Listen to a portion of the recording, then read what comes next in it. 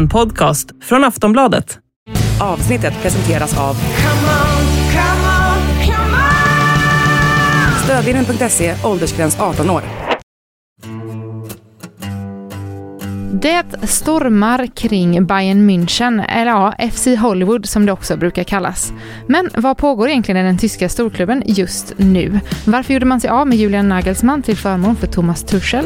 Har Mané och Sané reparerat sin vänskap sedan bråket förra veckan? Och vad behövs framöver för att få stabilitet i stjärnlaget? Med mig idag för att svara på detta har jag Makoto Asahara. Du lyssnar på Sportbladet Daily med mig, Julia Karlsson.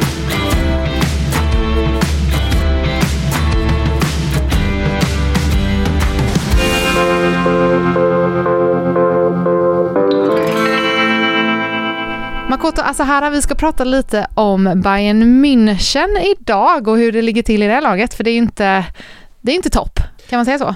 Nej, det är stormigt kan man väl lugnt konstatera i FC Bayern, denna klassiska tyska storklubb som, man är van vid att de bara springer hem Bundesliga, att de är med och slåss om alla titlar som finns. Nu ska vi säga att de kan ju mycket väl fortfarande springa hem Bundesliga i slutet av den här säsongen. Men det har ju stormat under våren, det råder ingen tvekan om den saken. Nej, vi ska gå in lite på det strax, men om vi börjar lite historiskt. FC Hollywood slängs ju ganska mycket med när man pratar om Bayern München. Du kan väl berätta varför kallas de så ibland? Ja, det är ju ett smeknamn som dykt upp på tapeten igen i och med då det som alla stormar som har varit kring klubben under sista tiden.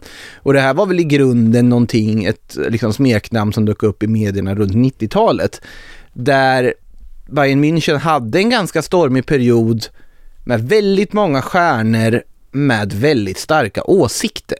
Och det är väl där det har någon grund i på något sätt. Att om du har väldigt många stjärnor samlade på en plats, Bayern München har ju haft en särställning i Bundesliga och i tysk fotboll på så vis, så har du också ett läge som är väldigt svårt att komma in som tränare i. Och Bayern hade en ganska frisk, jag skulle inte kalla det sund, men i alla fall en frisk omsättning av tränare under en viss period. Där det då väldigt snabbt blev, liksom smeknamnet FC Hollywood blev på något sätt kutym. Och det också så dök det upp en bild då under den perioden på att men Bayern är en klubb där spelarna har mer makt än tränaren. Och den här bilden har ju funnits anledning också att ta upp igen med tanke på det som pågått i klubben på sista tiden. Om vi går in på det då, vad är det som har gått snett den här säsongen? Ja, var ska vi börja? Till att börja med så kändes från början kändes det inte som att det var någonting som gick snett.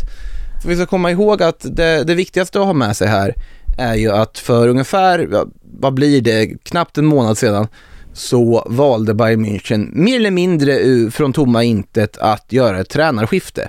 Man sparkade Julian Nagelsmann, en ung tränare som, så när en supertalang inom tränarvärlden man kan komma. En tränare som man plockade in i jättestora förhoppningar för, det blev 1,5 år han fick sitta på posten drygt då. För att liksom ta in Bayern i framtiden på något sätt.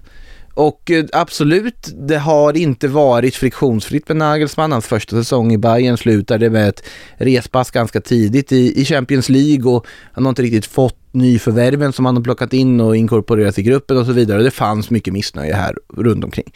Men att de skulle sparka dem i det läget de gjorde inför en väldigt viktig ligamatch mot Borussia Dortmund, efter att de då har vunnit 8 av 8 matcher i Champions League-spelet. För vi ska komma ihåg, de slog ut Barcelona i gruppspelet, de slog Inter 2 matcher, de slog ut Paris Saint-Germain som vi har pratat om i den här podden tidigare också i åttondelsfinal. Så det var ändå ett Bayern som liksom tog ganska mycket kliv i rätt riktning, som ändå vann matcher och absolut inte var i någon sportslig kris. Absolut lite små hackigt i ligaspelet, och Dortmund har precis klivit upp på serieledningen för stunden och så vidare. Men det här var ju känslan då att här storsatsar man. Man tog in Thomas Tuchel, tidigare Chelsea-tränaren som fanns aktuell på marknaden, som man insåg att men här har vi ett tränarnamn som vi verkligen vill ha. Och känslan var att man gjorde någon sorts supersatsning där och då för att säkra trippen. Man går för Champions League, man går för ligan, man går för kuppen. Och man insåg att här kan vi göra en förändring. Om vi inte tar Tuchel nu så kommer vi inte få Tuchel sen när andra klubbar också är ute efter honom. Och därav att man då gör den här abrupta förändringen mitt i säsong som ingen förväntade sig att de skulle göra. Så man kickade egentligen Nagelsmann på grund av att man ville ha Tuchel, inte att Nagelsmann hade gjort det så dåligt. Det är ju en kombination av det, men framförallt tror jag att det hade att göra just med att de ville ha in Tuchel där och då. De hade ju Tuchel klar när de valde att sparka Nagelsmann. Nagelsmann fick reda på detta på skidsemester i Österrike via media och hastigt åkte då hem från den här semestern, satte sig i en bil, åkte till anläggningen, packade sina väskor och drog. Där han fick då reda på ett möte som alla då bevakade. Här åker Julian Nagelsmann in för att få sparken. Alla visste om det. Han har bara läst det i media, kommer dit och visst fick han sparken. För honom var det ju en jättesmäll, för det här var hans drömjobb. En tysk tränare som tidigare tränade RB Leipzig och såklart öppet sagt att såklart han drömde om att träna Bayern München, det största, finaste du kan göra som tysk tränare. Men hans drömjobb tog abrupt slut efter 1,5 stormigt år får man väl ändå säga, för det var ju som sagt friktion hela tiden mellan sportliga ledningen med Hassan Salihamidzic och sportchefen och Oli Kahn och allihopa och Nagelsmann. Men där och då säger man, okej, det här är abrupt. De måste ha en tanke. Absolut, Tuchel har ett track record av att komma in och få resultat fort. Och när de vann då den första matchen direkt efter Tuchels anställning mot Dortmund, väldigt förtroendeingivande, då kände man, nu lyckas de igen FC Bayern med något galet. Sen kom ju då de andra veckorna som följde. Det kommer ett cupsorti mot Freiburg, väldigt överraskande cupsorti, när de åker ur i kvartsfinal i tyska cupen. Då är trippelchansen försvunnen. Sen i Champions League, första kvartsfinalen mot Manchester City, bortaplan, blir fullkomligt överkörda. Förlorar med 3-0 som kunde ha varit mer. Och såklart att det är lite av en kris för att vara FC Bayern. Ska vi alltid komma ihåg. De ger ju verkligen skäl till sitt namn i alla fall, FC Hollywood. Ja, det har ju myntats ofta i och med detta, och det är ju många, jag vet inte riktigt, det finns ju alltid också diverse olika kontraktsituationer och spelarsituationer att ta hänsyn till den här klubben. Nu var jag inne på Nagelsmann, en del av problemen han hade ju med lagkaptenen i klubben att göra, Manuel Neuer, en målvakt som väldigt ofta säger vad han tycker, som tar väldigt mycket plats i ett omklädningsrum, som har väldigt mycket pondus och väldigt mycket att säga till om. Hela säsongen började på ett underligt vis, eller rättare sagt, det tog en väldigt underlig vändning när han då, mycket med skidsemestrar här för övrigt, men när Manuel Neuer då var ute på skidsemester, bröt benet och därmed då borta resten av säsongen, och man plockade in Jan Sommer då som backup istället här för att täcka en jättebra målvakt för övrigt. Men där var det också polemik när då man valde i Bayern att sparka målvaktstränaren under tiden Neuer var borta. Neuer svarade med att det här var något av det mest fruktansvärda och vidriga som har hänt honom. Han kommer ju inte överens överhuvudtaget med Nagelsmann heller. Och det finns hela tiden sådana här spänningar här och var. Hela kontraktssituationen med Robert Lewandowski i somras som gjorde att de inte har en renodlad forward förutom att Choupo-Moting som gjort det bra. Jag vet inte riktigt, det är väldigt spretigt, och det kan ju för sig det kan ju Hollywood vara. Jag tänkte precis säga, det finns mycket trådar att dra i här om man tänker på vad som kan ha gått fel om vi håller oss fast vid tränartänket bara en sekund då.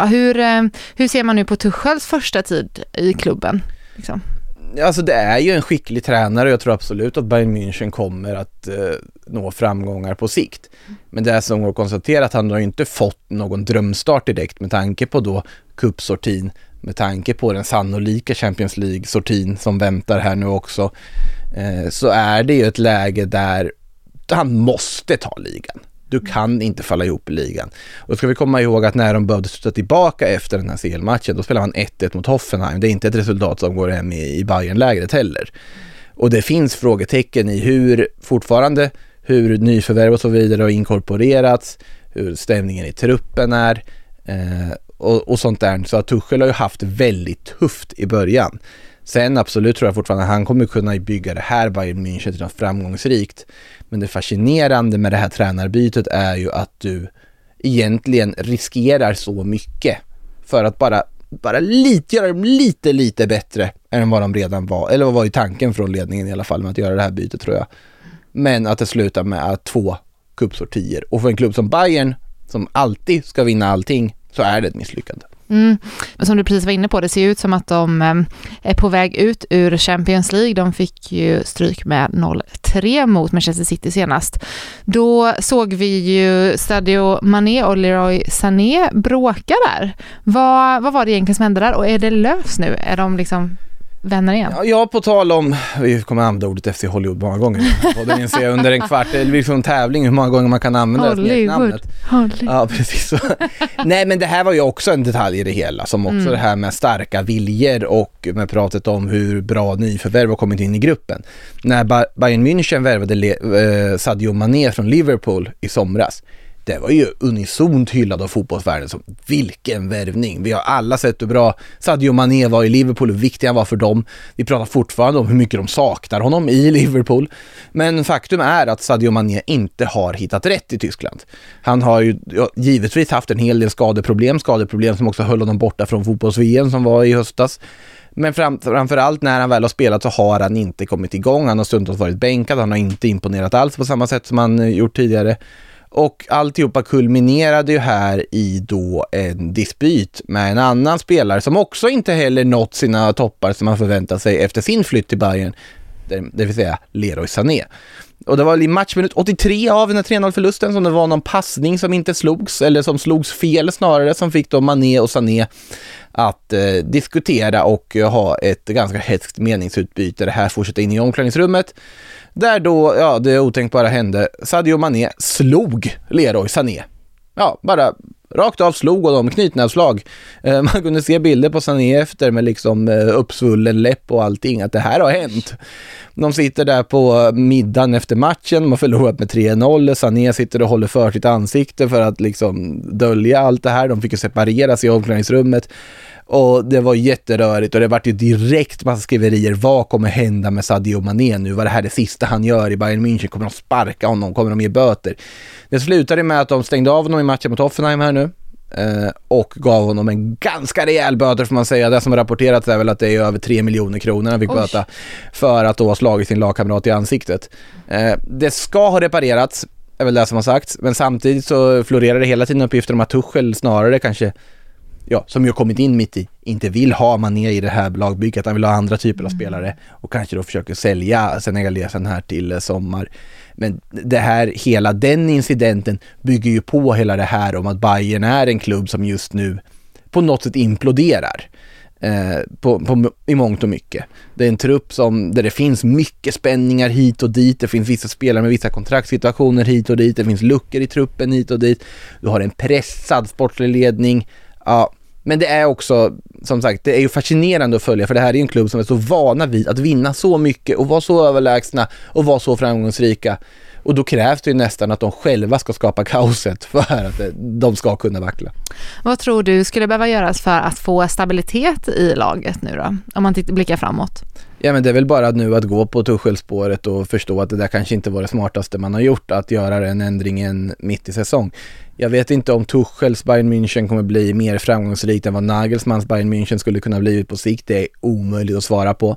Men där vi vet att Thomas Tuchel är en fantastisk tränare, där vi vet att Bayern München faktiskt har ett fantastiskt bra material. Så här gäller det väl att få något stabilitet, ge Tuchel det han vill ha till sommaren också och ta nya tag. Det är väl snarare det som är där de måste göra. Sen finns det fortfarande frågetecken på att det är väldigt få av nyförvärv som har gjort och så vidare som faktiskt har lyckats. Huruvida det har med att Nagelsmann har velat ta in fel typer av spelare, eller om det har att göra med att sportliga ledningen då med Salihamidzic eller Brazzo som man kallas har värvat fel spelare. Det ska låta för osagt. På tal om storstjärnor och spelare, hur mycket saknar Bayern en sån som Robert Lewandowski? Ja, det är någonting som diskuteras väldigt mycket också, i och med att det är trots allt en spelare som kastade in mål på skoj som lämnade. Och han lämnade ju under väldigt konstiga förhållanden i och med att det var strul kring ett kontrakt som hit och dit. Bayern München väntade med att erbjuda en förlängning. Lewandowski blev mer och mer irriterad. Det här var ju då förra sommaren. Och allting slutar med att nej, jag kommer inte förlänga nu när ni är så sena på att försöka erbjuda mig någonting för att stanna. Bayern München inser okej, vi kanske måste sälja då för att få in någon form av summa för den här spelaren. De får ut en ganska saftig summa till Barcelona. Också så här, Bayern München överlag har ju aldrig varit, de har väldigt ofta haft rotation på den här centrala anfallspositionen. Det är väldigt få spelare som hållit så länge och varit bärande så länge som Robert Lewandowski var på den positionen. Annars har det varit väldigt mycket, ja, du har haft en forward ett år, sen nästa har du bytt en annan och sen en annan och lite mer, väldigt kortvariga lösningar på nummer 9-positionen. Lewandowski har snarare varit en konstant under väldigt många år. Och det tänkte man, det han måste de ersätta. Samtidigt, Bayern München, precis som många andra klubbar som inte har massa oljemiljarder och så vidare, kände inte att de har inte råd att gå ut och köpa en världsklassforward på det här sättet som man kanske skulle tänka att de skulle göra. De valde att kanske hoppas på att Mané kan hantera den centrala rollen, eller att Serge Gnabry eller vem som helst går in och gör det. Eller då Choupo-Moting, fri transfer, kamerunern som varit helt briljant den här säsongen. Otroligt oväntat och lär väl få fortsatt förtroende nästa säsong också möjligtvis. Men det är ju inte en långsiktig lösning, det är inte en hållbar lösning. Och de lär gå för en ny anfallare i sommar för att såklart att Lewandowski har saknats. De kommer inte satsa på att få tillbaka honom liksom. Det blir inte någon Messi-historia. Nej, det finns inte på kartan att han skulle komma tillbaka till Bayern. Nej, det hade ju varit för mycket. Då är det ju Hollywood på riktigt. Man ska aldrig säga aldrig med Bayern München, låter det som i och för sig, men om de inte tar Lewandowski då, vad ska de göra i sommar istället?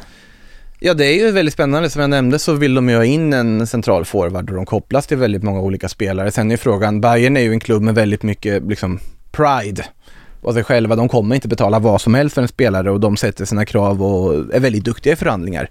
Sen är ju faktum att Brass och sportchefen är pressad. Han har inte råd med att göra så många fel till. Och jag tycker på något sätt att om de inte skulle ta ligan nu och säga att Dortmund skulle faktiskt gå om Bayern i slutspurten och ta den också, då är det nästan läge för vissa den sportsliga ledningen, kanske Brasso bland annat, att faktiskt kliva av sin post för att ge plats för någon ny. Men det är ju också, problemet för Bayern är att det är otroligt mycket starka viljor som kolliderar. Det är ju där problematiken ligger. Det är väldigt många ledargestalter som alla vill skina mest. Och det här var ju någonting med Nagelsmann också, som många i truppen tydligen ska ha påpekat, att han var lite för självgod när det gick bra. Han tyckte lite för mycket om sig själv och hyllade sig själv för mycket i situationer där det gick bra. Och vice versa, att han kanske skyllde ifrån sig när det gick sämre. Det är ju mycket som rapporteras hit och dit från de tyska medierna givetvis om det här. Men vad de ska göra i sommar, om man ska ta den grundfrågan, så jag tycker de behöver värva en forward. Jag tycker de behöver värva en forward som passar Bayern München, som kan göra de här målen, som funkar på sikt och så vidare. Och annars så är det bara att ge Tuchel tid och chans och inte då lockas med i att hamna i någon form av tränarkarusell igen. För det är viktigt att det är Tuchel som är den som styr i gruppen just nu, och att det inte då är en massa andra viljor, om det så är i spelargruppen eller om det är i någon annan sportlig ledning eller vad som helst, som får styra klubbens riktning. Ja, det kommer säkert storma vidare om Bayern München framöver, kan jag tänka mig. Vi får se vad som kommer att hända. Eller så vänder de mot City och går vidare, för det är trots allt FC Bayern. Vi ska inte utesluta att de kan hitta en comeback där också, för det är en klubb som är väldigt vana vid att vinna och göra det omöjliga. Tack Makoto för att du ville vara med i dagens Sportbladet Daily. Tack. Du har lyssnat på en podcast från Aftonbladet. Ansvarig utgivare är Lena K. Samuelsson.